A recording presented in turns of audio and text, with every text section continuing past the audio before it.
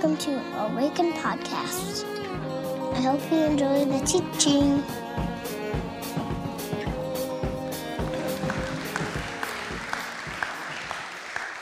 Good morning, Awaken Church.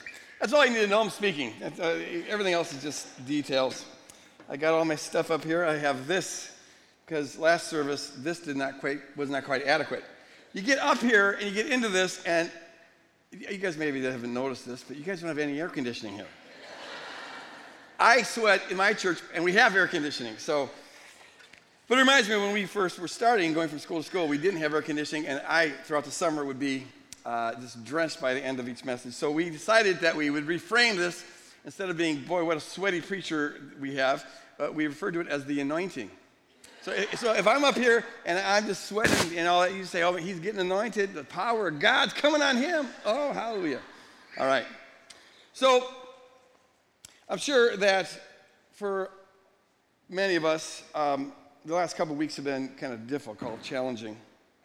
We've seen on the news just some horror stories that I'm sure most of us never dreamed would be happening in our country. These children being taken from parents on the Texas border, and they're being separated and held in different places. The parents having to give up their kids, not knowing when they're going to see their kids again, not knowing where their kids are going, or even if, in some cases, they're going to see their kids again. And it was truly gut-wrenching. If you let that kind of thing get under you, if you are willing to hurt with those who hurt and enter into that, be incarnational, it's just put yourself in the position of that mother and put yourself in the position of that child. And apart from whatever opinions you might have politically, that's over here, what you think is good for America or whatever, but we're talking about these people, this population group. Really all over the planet, there are millions now of refugees who are caught in a no man's land where they can't go back to their country, but there's no country that will accept them in. It's a new phenomenon we have here. And that's really what we have going on on our border. They call it a detention center, but it's really a refugee camp. But ours is unique. Among all the cruel aspects of refugee camps, ours is unique in splitting families apart. And as a deterrent, so others won't come here. Install terror in the children and on the parents so that others won't come here. Some could argue that is itself an act of terrorism, when you motivate through terror. See, and we all have political opinions about what would be good for America, should we have borders or not, how strong the border, blah, blah, blah, blah, blah, blah, blah, blah, blah. Okay, fine. But we can never let the political, and there's a legitimate debate about that, and good and intelligent people can disagree on that. And so it is for almost all political matters. And we have to take great care that we don't get sucked into the toxic polarity of our current political climate, which is so very ugly. It's just, we have to be careful not to get sucked into that. But we must never let our political opinions get in the way of what we are called to do, right? What we as a people of God are called to do. And among other things, we're called to be, as your board says, incarnational. Because everything we're supposed to do towards others is a reflection of what God's done towards us. And he entered into solidarity with us when we were hurting, in need, and desperate. And our call is to enter into solidarity with others who are hurting and in need and desperate. And to let that pain on the inside. And so when you do that, and stop seeing this as them as a political issue, a political pawn to be put around, but see them as human beings made in the image of God, human beings for whom Jesus died, human beings that we are called to love. When you see that and let that in, it's very, very, very painful.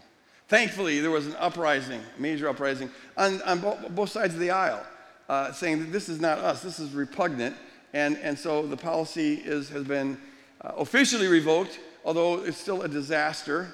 There's still 2,300 kids that are displaced.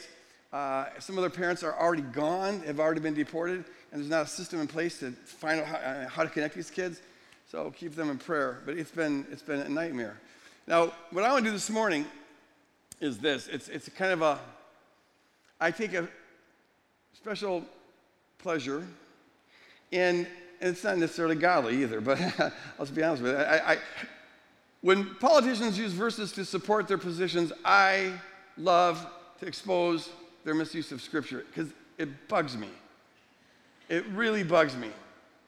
And so this week, or actually this was last week, I'm sure some of you have seen this, where our Attorney General, Jeff Sessions, cited the Bible in support of this position, this policy of separating parents and children. And so here's what he said. Here's a portion of it. Due to the Apostle Paul and his clear and wise command in Romans 13 to obey the laws of the government, because God has ordained the government for his purposes. Orderly and lawful processes are good in themselves. Consistent, fair application of law is in itself a good and moral thing, and that protects the weak. It protects the lawful. Our policies that can result in short-term separation of families is not unusual or unjustified. All right, there you have it. I want to be clear at the very start that I don't have any beef with our Attorney General himself. The Bible says that love believes all things, hopes all things, and so I am just going to trust that he's doing the best he can, he's doing what he thinks is right, and all of that. And I don't deny that there's a legitimate debate to be had about what kind of borders should America have, strong borders, weak borders, those kind of matters good and intelligent people can disagree on. So my beef isn't with him personally. In fact, I don't even fault him for interpreting Romans 13 the way he does, because the way he's interpreting it is the dominant way that the church has interpreted it since the 4th century, when the church first came into political power and grabbed hold of that. Romans 13 became very advantageous, because if you convince people of this interpretation of Romans 13, well, then they have to submit to you. So my issue is with his use of this passage, and the reason I'm taking issue with his use of this passage, as I do with most politicians' use of biblical passages, is this, that they use passages to support policies, and in doing that, in aligning the Bible with their politics, anyone who disagrees with their politics then has cause to disagree with the Bible, which they think is a disagreement with the Bible. In other words, this Bible is being used to support a position, a policy, which is the majority of Americans, both Republican and Democrat, agree is repugnant, revolting. And so what can happen is that folks who are revolted by the policy that they think the Bible is supporting now begin to be revolted by the Bible. And since I'm an ambassador for Jesus Christ, I care about his PR department. And this isn't good for his PR department, so I always feel the need, whenever a passage is abused publicly, to say, well, here's a different way of looking at it. And that's what I'd like to do here this morning, really take a look at this passage and say, does it say what it seems like Jeff Sessions is saying that it's supposed to say? So let's read it. Romans 13, and I'll just read the first 2 verses of this chapter. Here's what it says. Let every person, and what makes this particularly important is that on a surface reading of Romans 13, it could look like it supports the position that Jeff is quoting it for. It says this, let every person be subject to the governing authorities. For there is no authority except from God. And those authorities that exist have been instituted by God. The word there is tasso. Everyone say tasso. Okay, I'm going to learn a little Greek this morning. I'll explain that a little bit later on, but it's like that word, and it's important, tasso. Therefore, whoever resists authority, now the word there is antitasso. Everyone say antitasso. And as you might suspect, antitasso is what is contrary to tasso. If you're against tasso, you're anti-tasso. It'll become clear later on. You'll see. Whoever resists authority resists what God has appointed, and those who resist will incur judgment. Okay, so whenever you come upon a passage that that makes your head tilt a little bit, and you go, what? It's always good just to be out loud and honest with questions that you have about it. First task is to be honest. Always be honest reading the Bible. God isn't afraid of your questions. He's not intimidated. If something doesn't seem right, then say that. Just be out loud about that. Now here, this passage is being used this way. All government, all authority has been ordained by God or instituted by God. It's translated in different ways. Tassoed by God. And that means then that if you resist the authority, you're resisting God. And as it's being used in this instant, since Trump was elected president, it must be the case that he is ordained by God. Because all authority, all government is ordained by God. So if he's in charge, it must be because God wants him to be in charge. And therefore, to resist his policies is to resist God. So comply. If you really think you're a Christian, comply to the will of God. Now, is that true? Let's think about this. Is that the case? Let's ask honest questions about that. If that's true, then one question that comes to mind is this. Whoever believes that interpretation of Romans 13 should not ever celebrate July 4th. Think about it. Who do we think we are rebelling against God? That's what the American Revolution was all about, right? Now, I happen to know that our Attorney General is a big fan of July 4th and America being an independent nation. I don't think he'd want to be British for any reason. And so I think he probably thinks this is a good thing. But it was all about rebelling against the governing authority. In fact, the British were always pointing this out to us Americans. You can't rebel against us. We're in charge. And that means God wants us in charge because every authority that's in charge has been ordained by God. And therefore, if you resist us, you're resisting God. And for a long while, Americans said, well, that's true. You know, we're supposed to be Christians, so I guess we should submit. But there came a point when they still kept on raising those taxes where we finally said, forget this. It's ridiculous that a little tiny island over there should be taxing a continent. Should be the other way around, if anything. And so we rebelled against them. If this is your interpretation of Romans 13, do not celebrate July 4th. It will make you hypocritical. But even beyond that, if this interpretation is true, then if every government's been ordained by God, well then, were those people who resisted Adolf Hitler, were they resisting God? He killed 10 million people in concentration camps. Was that part of God's will? And were those who resisted Joseph Stalin with his 30 million murders, were they resisting God? In fact, if you think about it, think about all the nightmarish regimes that the world's seen throughout the centuries. Have all those been ordained by God? Khmer Rouge, I mean, just think of the monstrous, are all those ordained by God? And then you could even go down a little further. Was Moses' parents, if all governments are ordained by God, then Pharaoh, when he's in charge, must be ordained by God. So were Moses' parents resisting God when they resisted Pharaoh and hid Moses in the water so that he could survive? Or what about Mary and Joseph? They were defying government authority when they ran from Herod. Herod was in charge. If all governments are ordained by God, then shouldn't they have been honoring Herod and let Herod kill Jesus? I, for one, think I'm quite glad they didn't do that. But that would follow from this. Something's off with this interpretation. Or what about the apostles? Were they resisting God when they resisted government authority to keep on preaching the gospel? And so we read this in Acts 5. These authorities say to the apostles, we gave you strict orders not to teach in Jesus' name. Yet here you are. You filled Jerusalem with your teaching, and you are determined to bring this man's blood on us. But Peter and the apostles answered, we must obey God rather than human authority. Now, follow this. If they're saying we must obey God rather than human authority, your governmental authority, that presupposes, that assumes that not all human authority has been ordained by God. If all human authority was ordained by God, you couldn't possibly have this dichotomy between obeying God or human authority. You following this? And so their very position refutes this reading of Romans 13.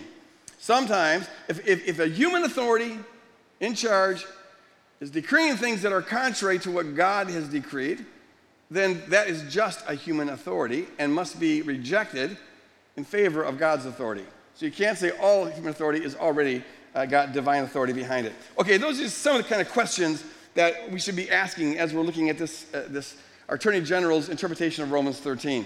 Something is off here. Now, to understand what's off, we kind of got to go back to the beginning. If you go to Genesis 1, what you find is that the Lord gave us authority over the earth and the animal kingdom. And we're to carry out his will on earth as it is in heaven. It was our first mandate. I think it's still the best benchmark as to how we're doing as a species. How are you at taking care of the animals and the environment? Are you taking care? Are you reflecting God's loving care by the way we steward that? And the answer is we're not doing that very well at all, I don't think. But that's our first mandate. But notice that in this mandate, he didn't give us authority over one another. We're to rule the earth and the animal kingdom, but there's no sense of we're supposed to rule one another. And I submit to you that in God's original ideal, all human beings would simply be human beings who would be equal, and we'd all be under one authority, and that would be Yahweh. The idea of lording over others, ruling over others. Some people thinking they have the superior ideas and that they care more than others, and therefore they want to impose their will on others. All of that, with all the conflict and strife and the fighting and violence that has come from it, all of that is the result of the fall. Now, this is why ancient Israel initially didn't have a king. God didn't want ancient Israel to have a king because he wanted to put on display to all these other nations, all of whom had kings. He wanted to put on display what it would be like to have a people who didn't need a human king. It was a theocracy. They all just looked to God as their king. Unfortunately, that plan did not work all that well because there came a time when Israel got scared. They got nervous. It's hard to keep trusting in an invisible king.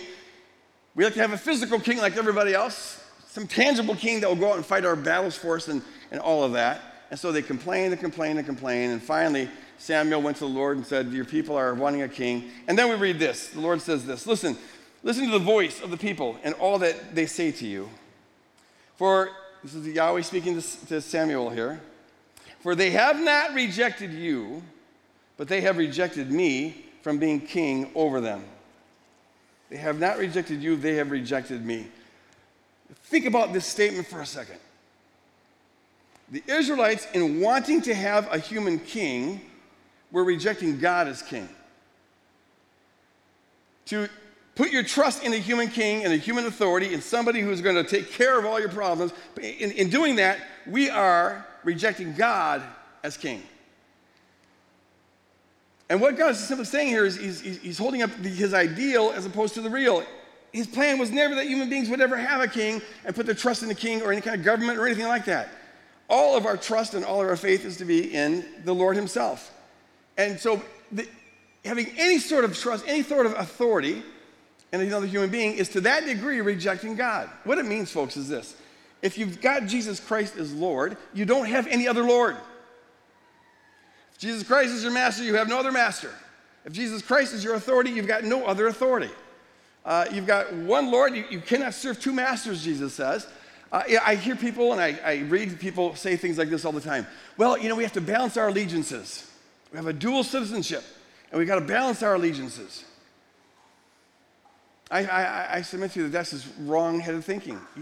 We don't balance our allegiance to Jesus with something else. That's called idolatry. Either Jesus is our Lord or he's not, and if he's our Lord, he gets our total allegiance. All of our loyalty, all of our allegiance is to be to him and to nothing else. There should be no competition. Now, the one that we worship as our Lord, he tells us to obey government as much as possible, so we should obey government as much as possible. But we do it because our one authority tells us to, not because anyone else has any other authority over us. I really only have one president, and it ain't Trump. My president is the King of Kings and the Lord of Lords and the God of all gods and the Word of God, the image of God, the Savior of the world. And he's always faithful, he's always good, he's always true, and you ain't going to find any earthly king for whom that is true, amen? So all of our allegiance is to be found in Jesus Christ. The very idea of government, this is all part of this fallen world. Which brings us now to back to Romans 13. What's going on in Romans 13? Let's break this down. So we have these governments here. It's a fallen world, and given the fallen world, we need law and order, we need society, we need these kind of things. If we were not falling, we wouldn't need any of this, but we are fallen, so we do. Now the question is what is God going to do with that? How's God going to respond to that? So let's go over the two verses again, break it down a little more. Here's what it says in Romans 13. Paul says, all authority is from God. All authority is from God. Can you put up Romans 13:1? All authority is from God, and it says, and those authorities that exist have been instituted by God. So let's chew on this a little bit. All authority is from God. Does that mean that all the authorities as they exist right now are from God? Which is how the Attorney General is taking it. All those governments, all those authorities are right from God just as they are. But that's not what the passage says. It simply says all authority is from God. It doesn't say that the way the authority is being used is of God. Look, we all have a little bit of authority. You've got some say-so. You have choices, and those choices impact people. You get to affect the world. It's part of the responsibility of being made in the image of God. You have choices that may have implications for people's lives. You get to have say-so. You have a domain of authority, of influence. And we all have that. Some have it more than others, but we all have some influence. And God's hope is that we will bring our authority in line with His authority so that now our choices reflect His character and His will, and now His will be done on earth as it is in heaven. But it doesn't have to happen this way. All of the authority you have is from God. But how you use it is up to you. God hopes you'll use it in a godly way, but you're free to use it in an ungodly way. So also, Paul is saying all authority is from God, yes. But that doesn't mean that the way governments use that authority is the way God wants them to use that authority. Right? All authority is from God. And then he says that there's no authorities that have not been instituted by God. That's that important word tasso. Here's the thing, that word tasso, it has the kind of connotation of something being filed or something being ordered. Or sometimes it's used to assign a task. John Howard Yoder, in his books, the book The Politics of Jesus, uses this analogy. He says it's like a librarian who finds, a librarian's job is to file books. So the librarian finds this book and then puts it in the right place, given the kind of book that it is. But it doesn't mean that the librarian likes the book, approves of the book, or anything. It just means that this is this kind of book. And given that it's this kind of book, it belongs in this category.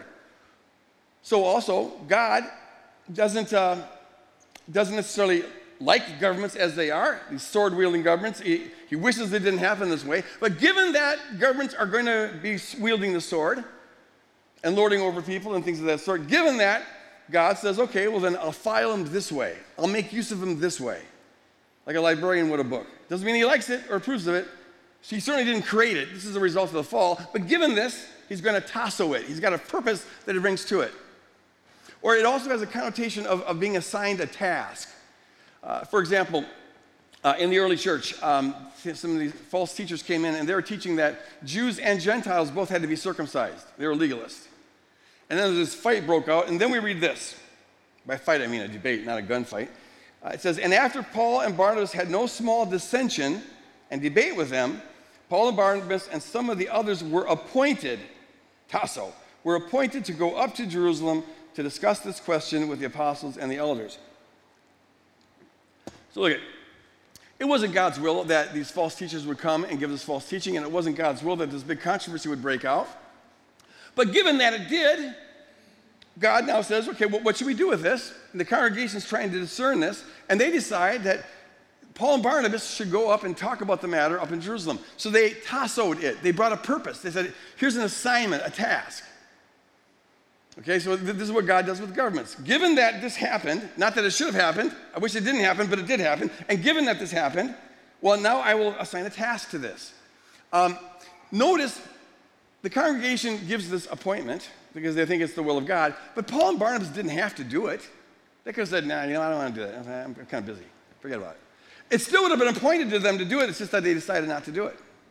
Or they could have done a poor job, or they could have done a good job. That something's been appointed says nothing about what results from the appointment. So also, God appoints governments. But that says nothing about whether the governments are doing what God appointed them to do.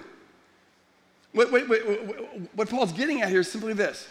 Given this fallen world, given that there's this proclivity towards violence, given that there's people who won't do the right thing for the right reason, but they'll only do the right thing because doing the wrong thing will get them in prison or they'll get some other kind of punishment. They have to have exterior motives. Given that reality, God is going to be involved in the working of these governments to try to get them to punish wrongdoers, to keep sin in check, to promote righteousness, to have as much good as can come from this as possible, and minimize the evil that could come from this. Given that God is not above, he's not too prissy to get his hands dirty, he's willing to get involved in this. Even though government's predicated on the fall, predicated on human rebellion, predicated on rejecting God as king, despite all that, God says, I'll be involved in this to bring about as much good as possible.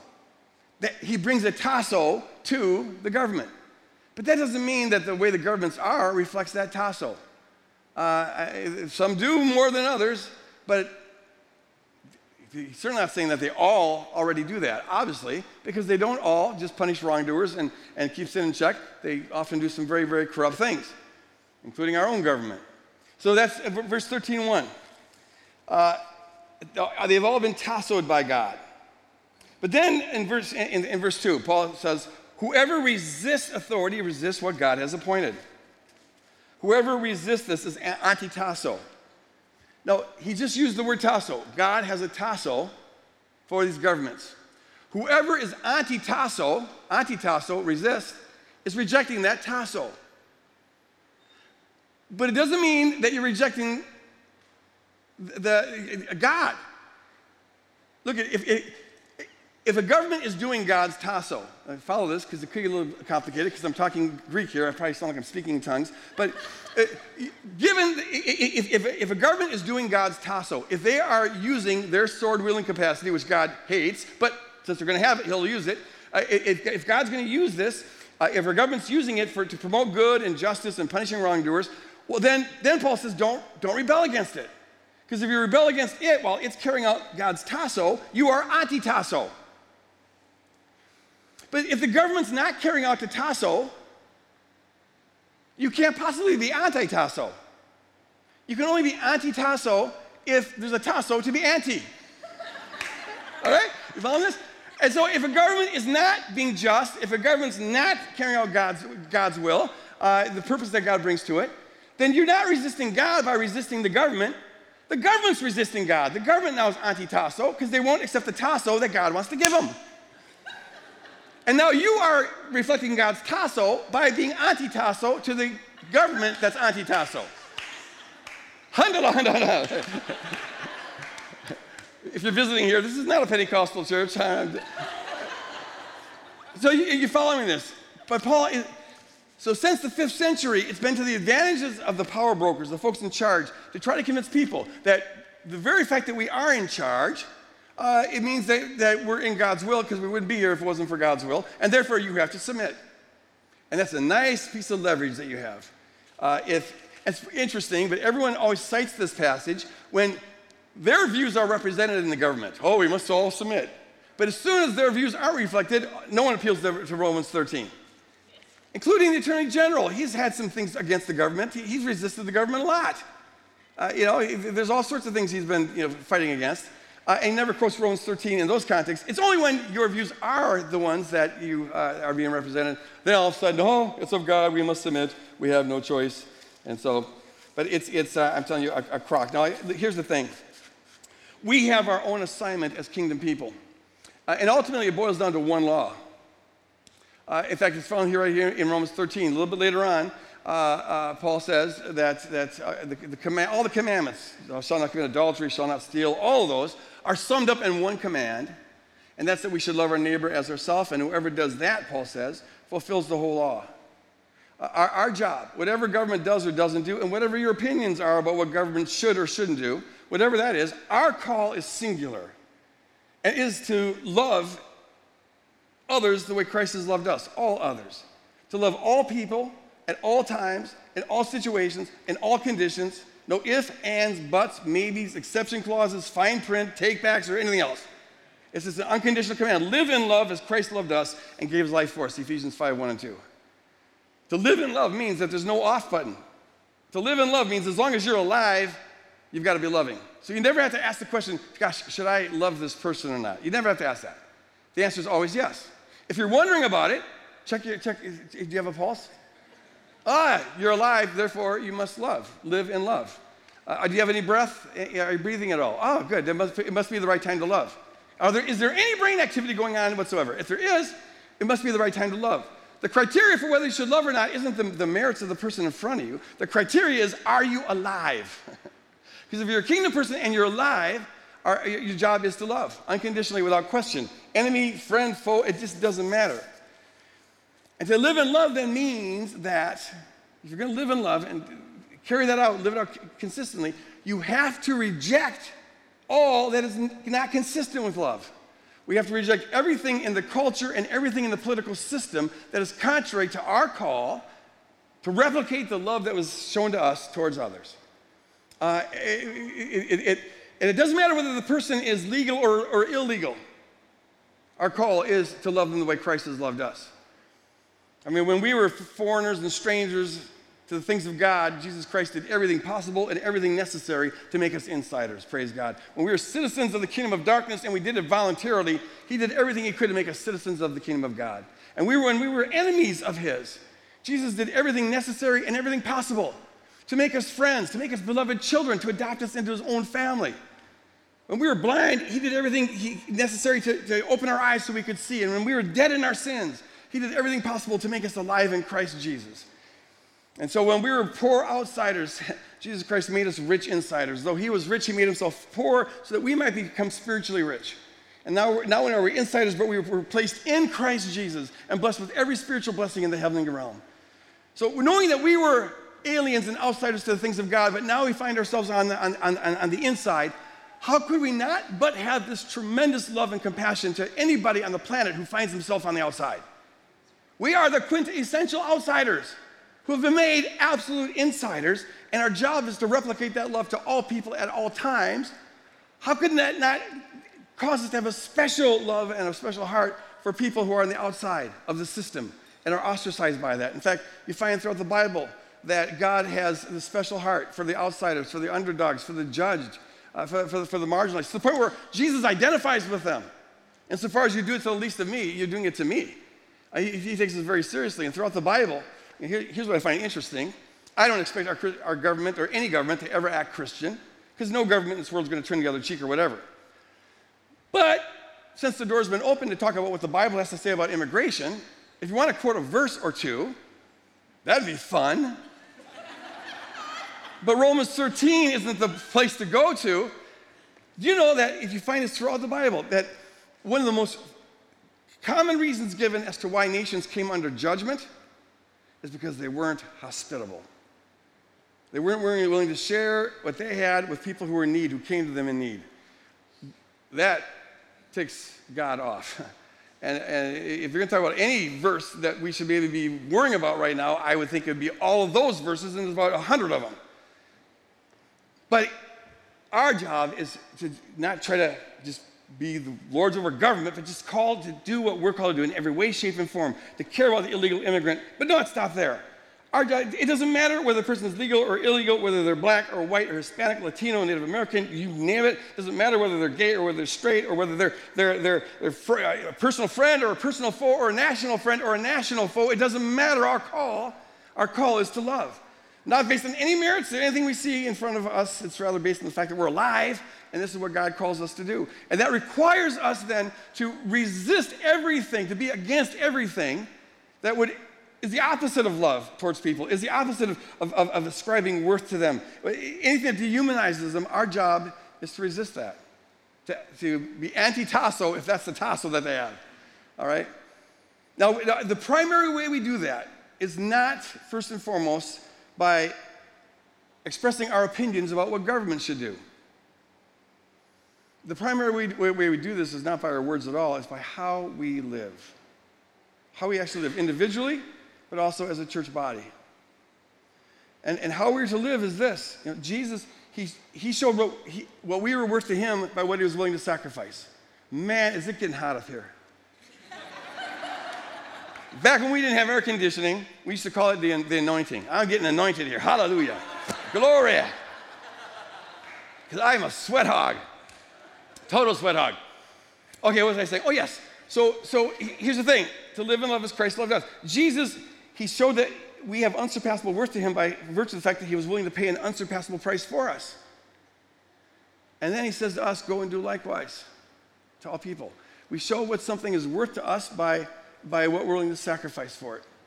And so the primary way that we resist the powers, that we resist everything that's contrary to love, is simply by being a contrast society, a group of people who refuse to conform to the culture or the political system, insofar as the culture and the political system is contrary to the love that we're called to manifest to all people at all times. We're to take responsibility for the needs around us. For so long, the church is just push that off on, that's the government's job. No, it's not. I mean, it's great if government does that, but the church needs to take responsibility. We're the ones who are called to love, and love isn't an abstract, gushy thing in our heart. Love is about bleeding. Here's how we know what love is, John says in 1 John 3:16. Here's how we know what love is. Jesus Christ laid down his life for us, so also we should lay down our life for one another. Love bleeds. Love sacrifices. Love ascribes worth to another at cost to yourself. And so we've got to be asking the question, what can we do individually and corporately to bleed for those who are hurting under racism? What can we do to bleed for those who are suffering, ostracized, who have prejudice against them? What can we do for the homeless, for the hungry, for the at-risk inner-city youth? What can we do about the folks that are being shot on a weekly basis? And ask the question, how do we pull, like you did with the closet here? That's perfect. Like, here's a thing that serves people. Let's get behind it and raise $5,000 for it. That's what I'm talking about. That's bleeding. I always say the kingdom begins with your first drop of blood. It's only insofar as our faith pinches us that it costs us anything, and only to that degree are we looking like Jesus Christ crucified, loving like Jesus Christ crucified, which is our main task. So the main way that we manifest this isn't with our opinions, because everyone's got opinions, but it's how we actually live. And I actually think that until we're actually living in a way that reflects the love of God, we really don't have much right to be talking about it. If we're not doing it, then it's just an opinion. Still, there is a time to speak. There's a time to speak. It's not our primary way of manifesting love, but it is a way. And here we have to be careful to stay humble, to not get caught up in the toxicity of this political atmosphere that we find ourselves in, which is so terribly toxic. We have to be careful about it. Avoid, respect the ambiguity of the political systems. But see, here's the thing. There comes a time when you have to say something. You may not, we're called to be incarnational. I like your word over there, incarnational. That's one of the ways that we love like Jesus loves. It's not in the abstract. It's by allowing ourselves to see people as people, not as statistics, not as a political problem, but to see them in all their humanity, to incarnate yourself in their world, to empathize with them. So you may not be an illegal immigrant, but we have to, as the body of Christ, consider that child that is taken from the mother to be our child, to enter into that, feel the pain of that, and enter into the world of this terrorized mother who's now losing her child. Our call is to enter into that and to just say, to lend our voice to their collective ouch and to say, this is wrong. This is just wrong. And see, if we don't say that, we're saying something very clearly. We're saying, you're not worth caring about. We don't care about your concerns because you're not worth caring about. And that message is the opposite of what the gospel is all about. The gospel is all about reflecting the love of God towards all people at all times and all situations. Same thing with, you may not be black, man, maybe you don't have any black kids or grandkids, but you know what? That 17-year-old who gets shot in the back running from police, and I don't even know what happened last night, but that's our kid. We have to own that, be incarnational, enter into that. And now enter into the life of the parents who are now just heartbroken because of this. And we give our voice to that and we say, ouch, this is wrong, this is wrong. And we're not saying we're smarter than anybody or we know how to fix the world or we have all the solutions. We're just saying, no, we are in solidarity with these people. Why? Because Jesus is in solidarity with us. And our job is to replicate that towards others. There's a time when you have to say, not just live it out, but you have to say it and speak it and call attention to it. And you may not be homeless, you may not be hungry, you may not be on the street, but the mother with 2 kids who sleeps one more night under the bridge, those are our kids, and that's our sister and our brother. And we have to enter into that. And it's out of that incarnational pain that we find the motivation to bleed, to give towards others, to bleed towards others.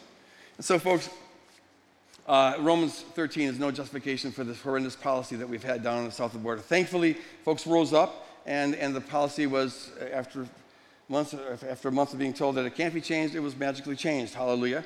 But it's still a bloody mess down there because we've got 2,300 kids and who aren't connected with their parents yet, and it's not even clear how they're going to get connected with their parents, so there still is need for prayer and for work down there. But folks, that's our job. Whatever government does or doesn't do, and whatever you think government should do or shouldn't do, our call is singular. It's to love as Jesus loved, individually and collectively, to manifest that love to the world. That's the good news. At the end of the day, all the kingdoms of this world, they're going to come to nothing. They're here today, gone tomorrow, including this one. But the kingdom of God lasts forever. And all that we do for the kingdom of God lasts forever. You take that with you. Find us online at www.awakencommunity.com or on Facebook at www.facebook.com/awakencommunity or on Twitter at Awaken Community. See you next time.